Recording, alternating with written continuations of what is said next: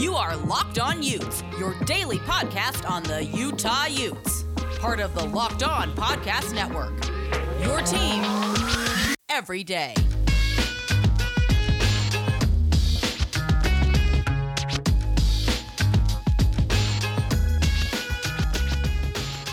It's Friday, Utah fans, and welcome into another edition of Locked On Utes. I am your Brown Bear in the chair, Brian Brown here, co-hosting today by myself, solo, all alono. No Jake Hatch in the house. He is once again taking care of some family stuff. His little sister got married, so being the guy that I am, I said, Jake, you take care of business there, I'll take care of business here. So thank you for joining me. We've got a new for us show. I'm not going to beat around the bush. It's been a long week for everybody, and so I decided that I'd kind of crowdsource a little bit for some of the content today, and we are going to do an Ask Me Anything on Locked On Utes. So we'll see how this goes. This isn't something that I plan on doing all the time, but given the circumstance, tough week with the Ty Jordan funeral, tough week with the basketball team having to cancel a game, I just kind of figured that we'd get some questions out there and have a little back and forth. It's always more fun to have it with the community. So we will get to that. A quick preview of Utah versus Oregon on Saturday. That's again at 7:30 Mountain Time on the Pac-12 networks. And then we will send you off to the weekend having fun, hopefully. Who knows anymore? This is the Locked On Utes podcast here on the Locked On Podcast Network for January 8th, 2021.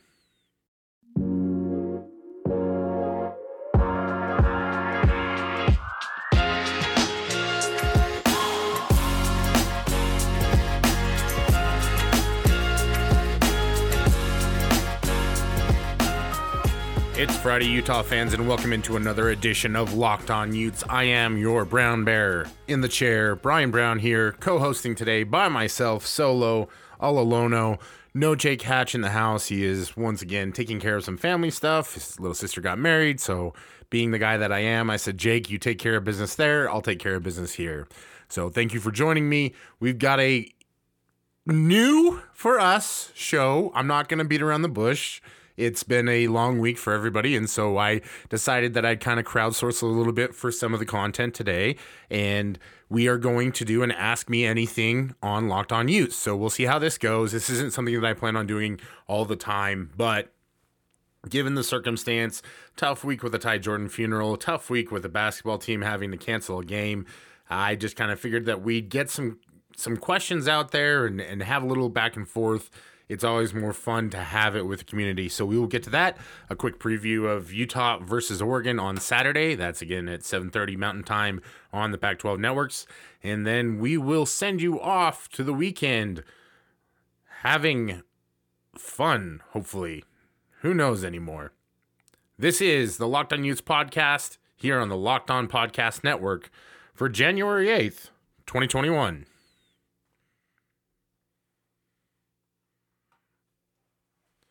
Alrighty, Utah friends and family, thank you so much for joining us here on the Locked On Podcast Network.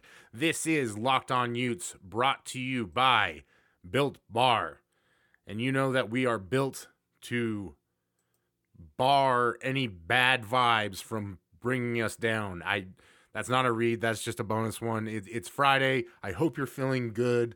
I hope you found a way to take care of yourself and make sure that you're staying on course.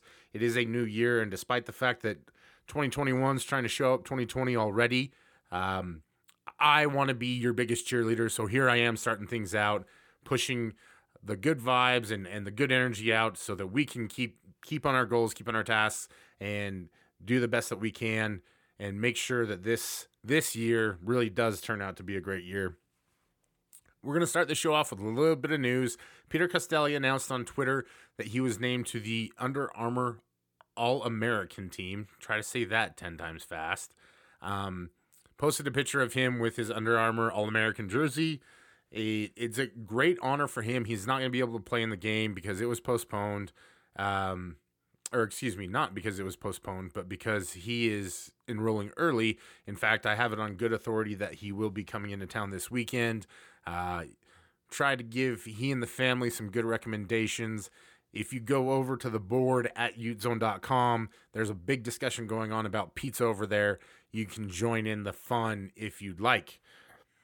Also, to be announced, Steve Bartle has been busting his tail lately. There are a ton of articles chronicling everything from who's returning for the University of Utah to what the projected outlook is. There's always the boards and everything else going on over there. So if you are not a member at utezone.com, go ahead and subscribe. If you are not a member and don't want to subscribe, there's plenty of free content over there as well. So make sure that you're perusing utezone.com. All right. Without further ado, we're going to get to some of these questions from Twitter. We're going to start things off with @UtahPuntTeam says, there was a thing on 24/7 about the income of Pac-12 teams. What's your knowledge on that stuff? Utah seems to be doing very well. What's up with that? Alrighty, so what he's referencing is that Brad Crawford, one of the national writers for 24/7 Sports, ranked all the richest and poorest programs in the Power 5. Now, these are football-only numbers, so when you're considering this, take that into consideration. Number one on the list was the Texas Longhorns at $156.1 million. That's a lot of money. 2 was Georgia. 3 was at 123. 3 was Michigan at 122. 4 was Notre Dame at 115. 5 were the Buckeyes of Ohio State at 115, et cetera, et cetera. Now, what these numbers are taking into account is TV money for the games being played, ticket sales, sponsorships, donations specifically towards the football program, everything of that nature. Utah came in on the list at number 25, which is very, very healthy, $63.2 million. Now, about half of that comes from the conference. That's about $30 million-ish between TV revenue, bowl games, everything like that, because they do share all that revenue from the bowl games and whatnot. So it is a good number, but it is also very indicative of the fact that Utah is super, super dependent upon their football team to generate revenue for the athletic department. The entire department is usually around $90 million in revenue per year. So when you think about it, 2/3 of the revenue is generated by the football program.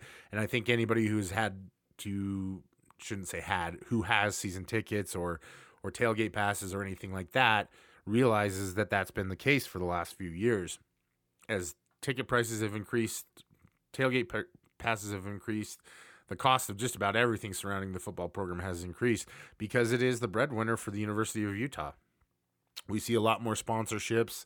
Yes, that is a Les Schwab first down, even if we don't want it to be.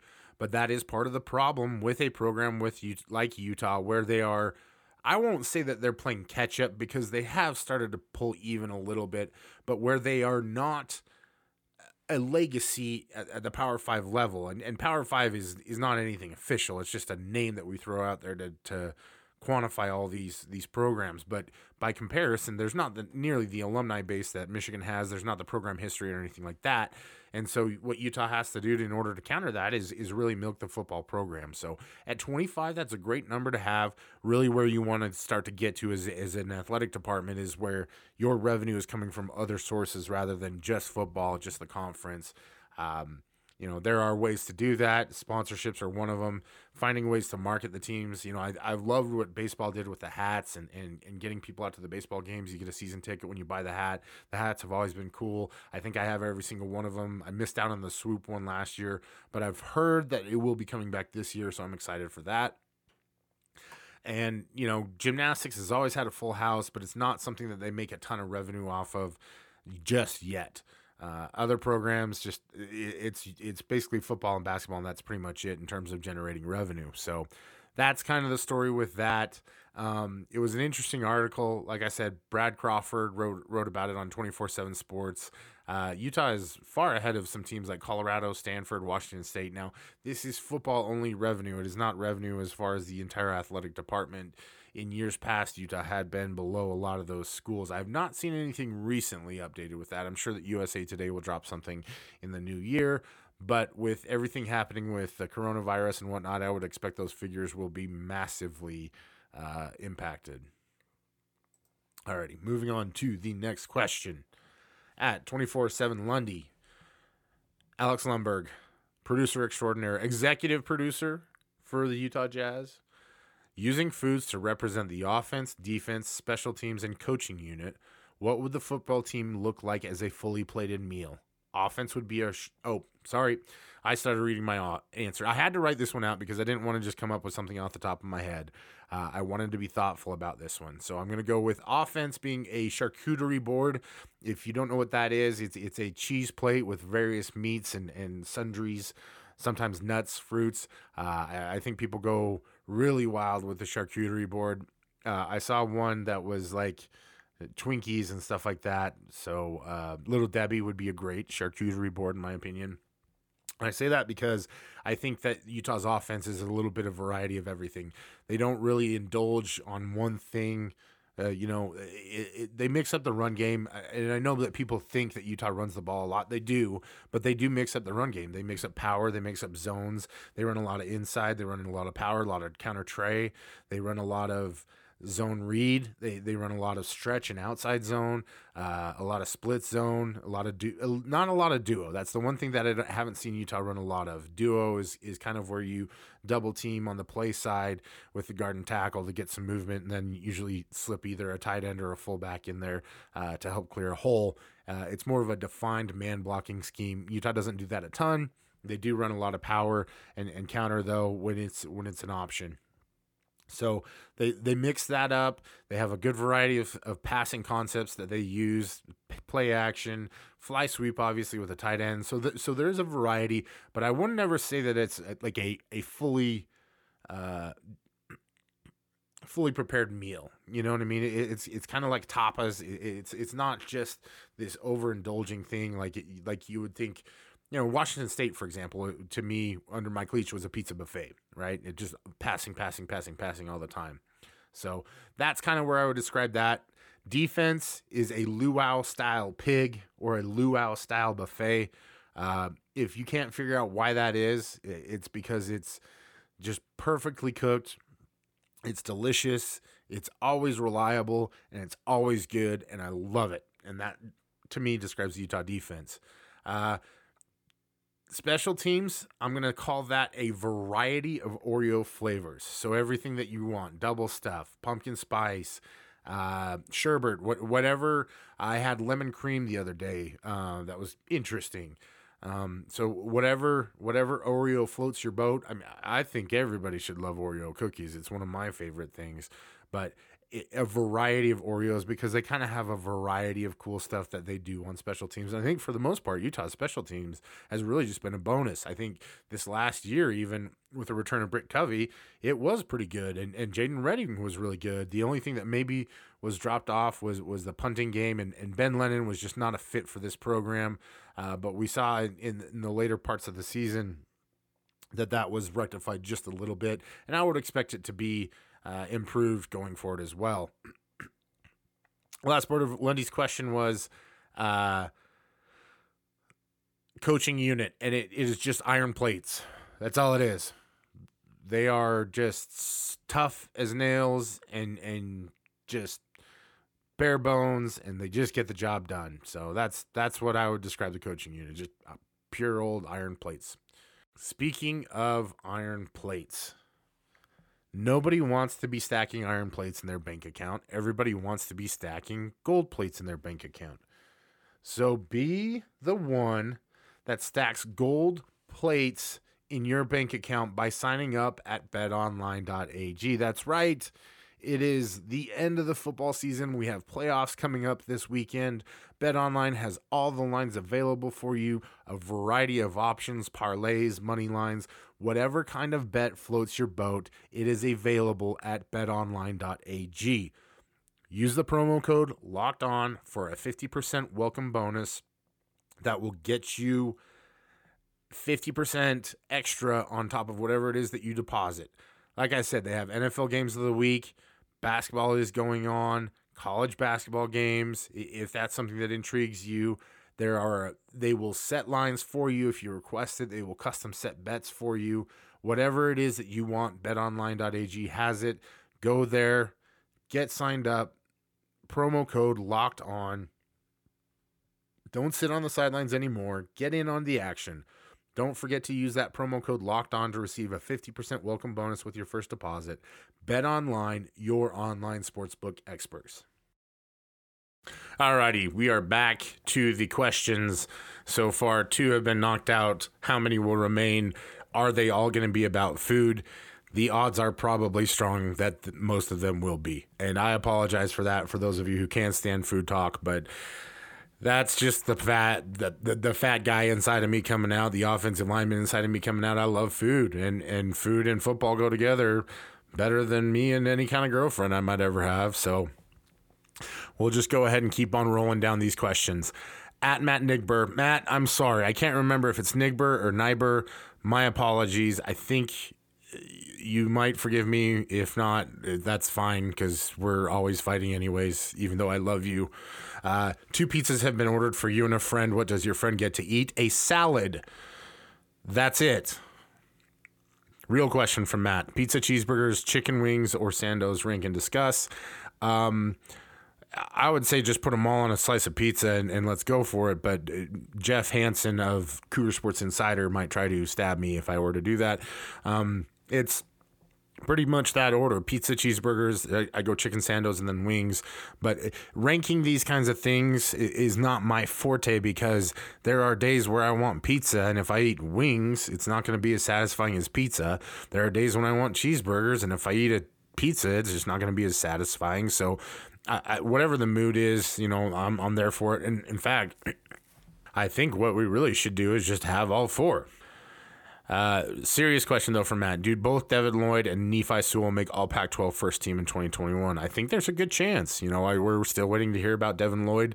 There are some other questions regarding him that I'll answer down the road.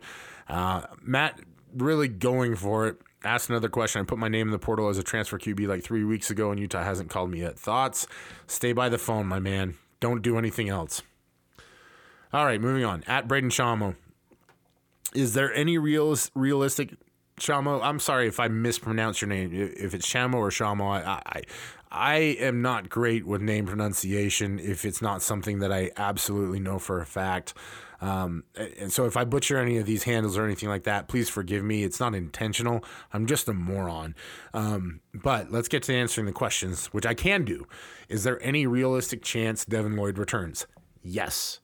The early conversation regarding it is that he feels like there is some unfinished business.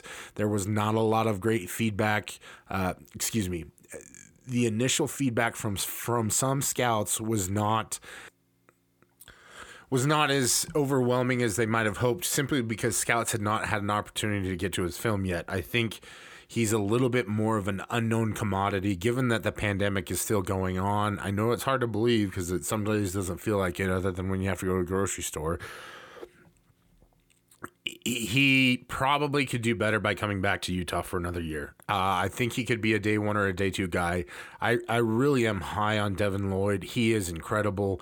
The staff definitely felt like there was a potential for him to leave this year. I think if he'd had a full season, given that he didn't and the season went as it did, I just don't know that he's ready to leave yet. I think there's a lot of opportunity for him if he comes back. He's still a pretty young guy, so it's not like he's Chase Hansen where he's 25 and just has to leave. So I think there is a realistic chance that he returns. Now, as scouts start to watch more film, maybe they see what we all saw this year and think to themselves, yeah, let's give this guy a grade and let's take him right now. Also, handicap the starting job for QB. I think that it's still Cam Rising's job to lose. I think that Utah still really likes Cam. I don't think anything has changed just because they've brought in transfer quarterbacks. I think the one circumstance that we need to think of above all else is that if Cam Rising is not healthy, Utah's not going to trot him out there. And the other potential part that I could see is, depending on what happens with the running back position, Utah may pivot to more of a running style quarterback. They've never had an athlete like Jaquindon Jackson before. He is massive. He is 6'3", 230. He runs a 4.6 40. That is legitimate. That is really, really fast. That's like trying to tackle a 2-inch shorter Cam Newton. I don't know if any of you watched Cam Newton when he was in college, but he was really, really good. It makes your offense a lot better when your quarterback can run for 150 or 200 yards a game because the defense all creeps up, and then the 15 passes he throws a game are all over the top for deep bombs for 30-plus yards, and it makes your offense really great. So that is a potential situation that I could see arriving if there is no rising. But I do think that Cam just gives you the best opportunity to win, both with his accuracy, his arm strength, and his ability to make plays with his feet. I think that Charlie Brewer's I think he's an insurance policy. I think he's probably pretty aware of that. But I think he just wanted to go someplace where he knew he would get coached up and get an opportunity. And that's Utah. They are very fair about that kind of stuff. But we're going to have to wait and see what happens in spring ball, and we're going to have to see how healthy Cam Rising is. And so I think that's kind of where it goes. From there, it's Costelli in fourth, and then maybe Cooper Justice. I don't know. I've not seen any of those guys play yet, so I have no idea how raw they really are. And it's not like the few little morsels that I get, I'm getting a full scouting report on, the fifth and sixth and seventh string QBs. So this spring ball will really reveal a lot of that, I think. I'm hopeful anyways. Alrighty. How optimistic are you on the offensive line for next season? Can they progress enough to help us take the next step in parentheses, winning a championship? Yeah, I am optimistic. I think that there's a lot of proof of concept with this offensive line. Satao Laumea was a second-team All-Pac-12 and developed really quickly. Jaron Kump looked a lot better towards the end of the season. I think the only guy who really didn't develop as much as I expected, but still finished the year pretty well, was Simi Moala. I think the problem with Simi is that people they hear me talk about his potential and expect him to be ready to go right now. Like, my thought with Simi was that by year 4, he's going to look like an Outland Trophy kind of guy, not year 2 or year 3. And especially in a year where he's not getting the same amount of reps and same amount of development. And especially a year where they start off the very first game against probably one of the better defensive lines in the Pac-12 in USC. So I am very optimistic on that. You got all 5 starters returning, 6, 7. Everybody who started in the game is coming back. They're all going to be competitive. It's just going to depend on those guys to get in the weight room in the offseason and do the work and to see how much they develop on the field. But I think they have a lot more going for them in terms of 5 guys all coming back. Nick Ford's a senior. They've all got more playing experience. So we'll see what happens. I think it's really, really hard to put it all on the offensive line when you're going to be breaking in a new quarterback and a new running back. And that's not the answer that anybody wants to hear. But the offensive line is a reflection of what the entire offense is doing. And if they are able to block and open holes for a running back who can hit him, Daryl Poston is a guy who reminds me of a good offensive line without a running back that could find a hole. So that's a big part of it. And you're going to have a new quarterback essentially next season. So it's just going to be tough. Just be patient with it. So I think that they can be good enough to win a championship. I really do. But I think what it is going to be is that Utah will have enough dynamic weapons and enough ability at the quarterback position to mask whatever the offensive line can't take care of. And that's another reason why I'm really high on what Ja'Coden Jackson brings to the table. At Primo Sheila, do you think we'll still have Devin Lloyd playing for us, or do you think he'll declare for the NFL? Any RB in the portal? Thank you, Go Utes. Sheila, thank you so much for everything that you do, all the kind words and all the interactions. I appreciate it. I don't think that Devin Lloyd's going to declare, but it's the longer he waits to return to school, I think the worse that it gets, that his chances of coming back are, because it means that scouts are watching his tape, and if they see his tape, they're going to realize how good he is. So any RBs in the portal? There are a lot of RBs in the portal. There are a lot of guys that Utah is interested in. I can't talk about a lot of those right now. You can speculate. But yeah. they're definitely going after guys. They're a variety of different places and different types of players. But I think the names that Utah is going after are people that Utah fans will be excited about if they're able to land them. At Stephen L. Haglund, Chargers fans, follow Stephen if you don't already. Why doesn't Andy Ludwig use his wide receivers more often? And is that a long-term concern in terms of recruiting? Good question. Part of it is this. Kyle Whittingham comes from the Dennis Erickson School of Coaching, in which the most important aspect of football, or the most important part of the game, is possession. You can possess the ball two different ways. You can have the most number of plays, or you can have it for the most amount of time. Utah chooses to believe that their defense is best when it plays up to 65 plays, up to 70 plays a game, no more. And so they're going to do whatever they can to keep it at that level. When you run the ball 30 to 32 times a game, that literally takes away half of your plays for the running game. So it leaves you 30 plays to throw to your wide receivers. That's not a lot of attempts. So that's part of the reason why we don't see a lot out of the wide receivers. Because if you're throwing the ball 5 times a game to Brant Keithy, let's say even 7, now you're down to 23. So, 23 attempts across 3 or 4 wide receivers is really, really tough. I think we've seen Utah start to use them in a variety of formats. We saw Brian Thompson take some fly sweeps. Britton Covey gets used in all sorts of different ways. So I think that's some of it. I think part of it is to be on the wide receivers, to be the kind of guys who can go out and make plays. Samson Akua was injured this year, so I don't put much on him.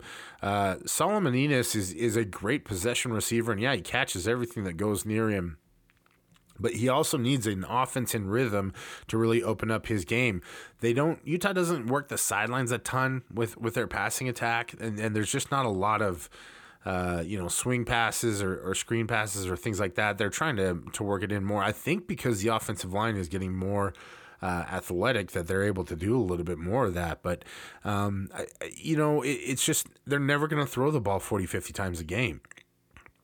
It's not how Whittingham wants to do it. And as long as he is hanging his hat on defense, and he should, because it's gotten Utah to the top of the conference, and how it's going to be. So we'll see if that changes next year with a new quarterback that's maybe a little more capable. But I wouldn't bet on anything. And a follow-up to that, and is that a long-term concern in terms of recruiting? I don't think so. Money Parks is incredible, and he chose to come to Utah. I know his star rating's only at 3 stars, but I love him. He's going to be exciting now that he's starting to learn how to play football. All right, at LJ Mack, in a post-Larry Scott world, how would you go about improving the Pac-12's rep beyond just win, baby? The old Al Davis quote. What can be done administratively, partnerships, non-con scheduling, game times, ? The biggest thing is that you've got to get people into your program that know what they're doing. And Larry Scott had that, and he's let them all go. So that's a big problem, for one. Second, the first move that I would make if I ever became commissioner of the Pac-12 conference is to move the conference to Vegas. It just makes more sense. The cost of everything down there is much, much cheaper. They have plenty of studio space you can use. The production is just fine. It's available. There's plenty of people that you can use to do production. It does you no good to have a multi-million-dollar office in a waterfront in the Pac-12 in San Francisco, because you're not getting any meetings with people who matter. And, I worked for a tailgate company that set up tailgates at Stanford, and I got to be honest, people never went to the games. They just went there because it was so competitive in Silicon Valley for parties that somebody wanted to try something different. And so they went super extravagant with it.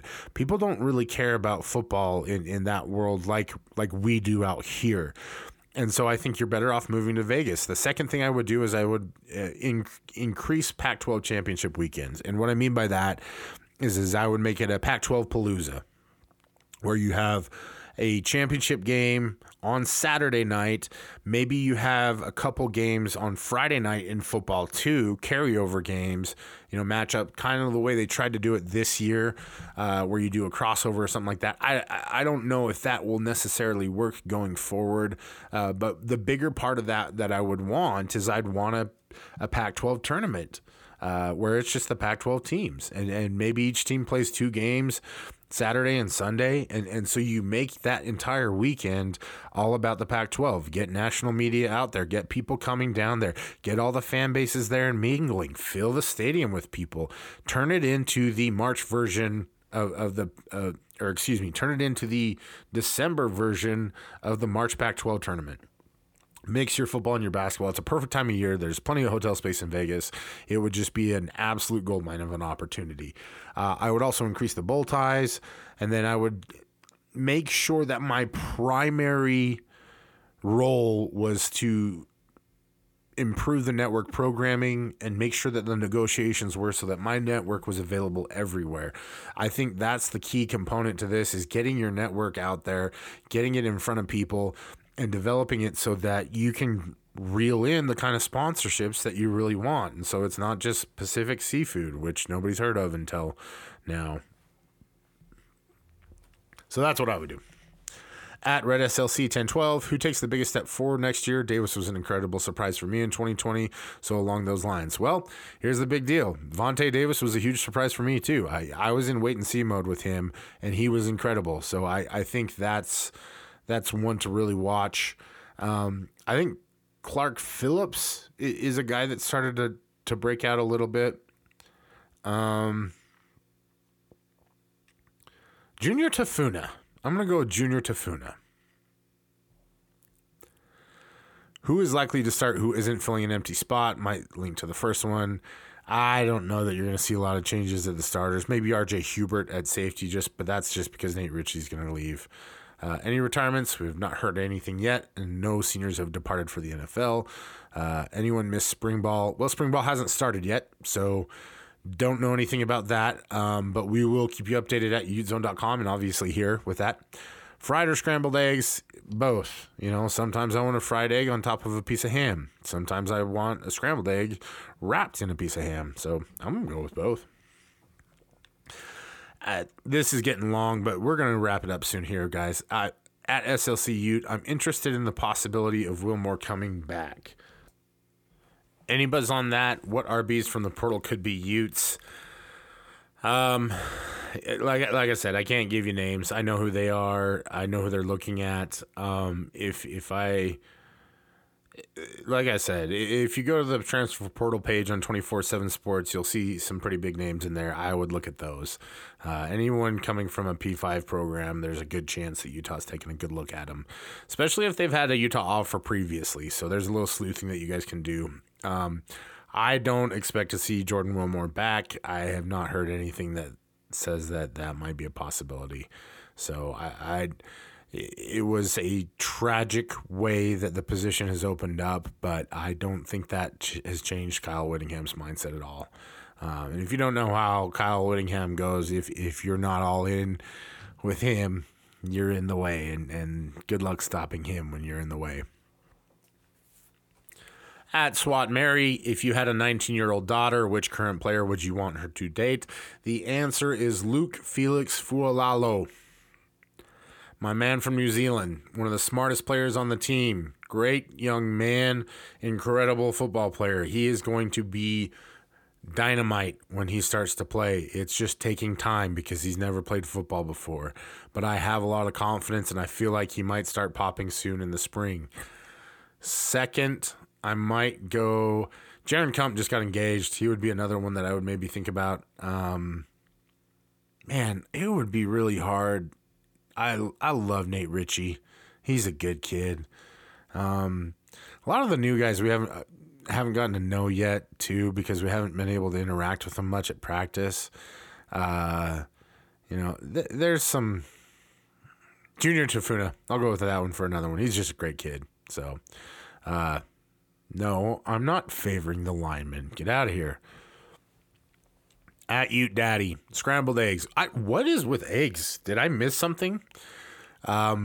I mean, look, I'm not saying I don't love eggs. I love eggs. I had lots of eggs for breakfast today. I'd eat them hard boiled. Scrambled eggs. Are you a cook them until there's that gross skin on the bottom kind of guy? That is an abhorrence to eggs. If you cook it that way, please never enter into my kitchen.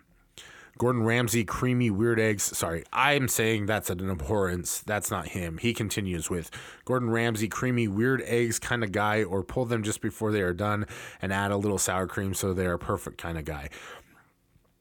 So I am a mixture between the Gordon Ramsay, creamy, weird eggs kind of guy, where I actually like to put a little bit of sour cream in them rather than the creme fraiche. But I do like to stir them a little bit. I like them to cook a little bit more and be a little bit more bunched up. I also like to mix a little bit of cheese in there. I'll do a mixture of Swiss and Gruyere from time to time, or a little bit of cheddar and pepper jack. Sometimes I'll throw some mozzarella in there as well. It just kind of depends on what I'm feeling that day. But yes, my eggs are almost always perfect. Thank you for asking. My favorite one is I like to cook a piece of ham, throw a piece of cheese on top of that, and then a fried egg on top of that with a little bit of sriracha on the top, or hot sauce, whatever, if you're a Cholula person or whatever. And that's usually what I like to do with my eggs. So, at Outer Darkness. No doubt the Pac-12 has had a brutal last couple of years in both major sports, but I think they're unfairly treated by the national media, particularly by Canzano of the Oregonian and Wilner of the Mercury News. These guys would blame cancer on Larry Scott if they could. Larry, thank you for showing us your burner account. I think some of this stuff is just the disconnect when you're not around Larry Scott, like we have been, and he's not an impressive person in person. He is very academic. I can see why university presidents like him. He reminds you of a Harvard professor. But I don't think he's a very good conference commissioner. Now, that's not to say that he hasn't done good things, because he has. But recently, it seems like every decision he's made has had either bad PR consequences or left himself vulnerable to articles from Canzano and Wilner. And they have been more fair, I think, than people realize. Wilner was very complimentary of the job that Woody Dixon had done. And I think Woody Dixon's a name that's notorious with a lot of Utah fans for that kind of thing, for the phone call, the incident with the officiating. So, the fairness aspect of it, I understand. Like you're a fan of your team, you're a fan of this conference. Nobody wants to hear that kind of stuff. But I don't know that that's the way that I'm going to go at it. Like, the national media guys aren't being fair to him. He's taken a hard line in some areas where he never should have, and he never knew what he was doing with the TV negotiations. Now, I think he's tried to get into some stuff after the fact, and he's done a good job in that regard, but none of it's come to fruition. So until it does, it is what it is with him. Add Fox on the box. Any chance one of the RBs who entered the transfer portal come back? I don't think so. I mentioned this before. I think that Devin Brumfield probably ends up somewhere closer to home. It's just, personal stuff off the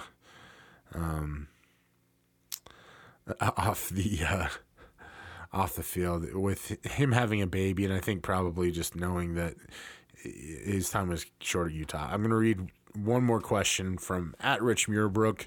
Who will be the most impactful incoming freshman? Ooh, man. I think that Ricky Parks is probably going to be the lead candidate just because he is a running back. They're very high on him. They like him a lot.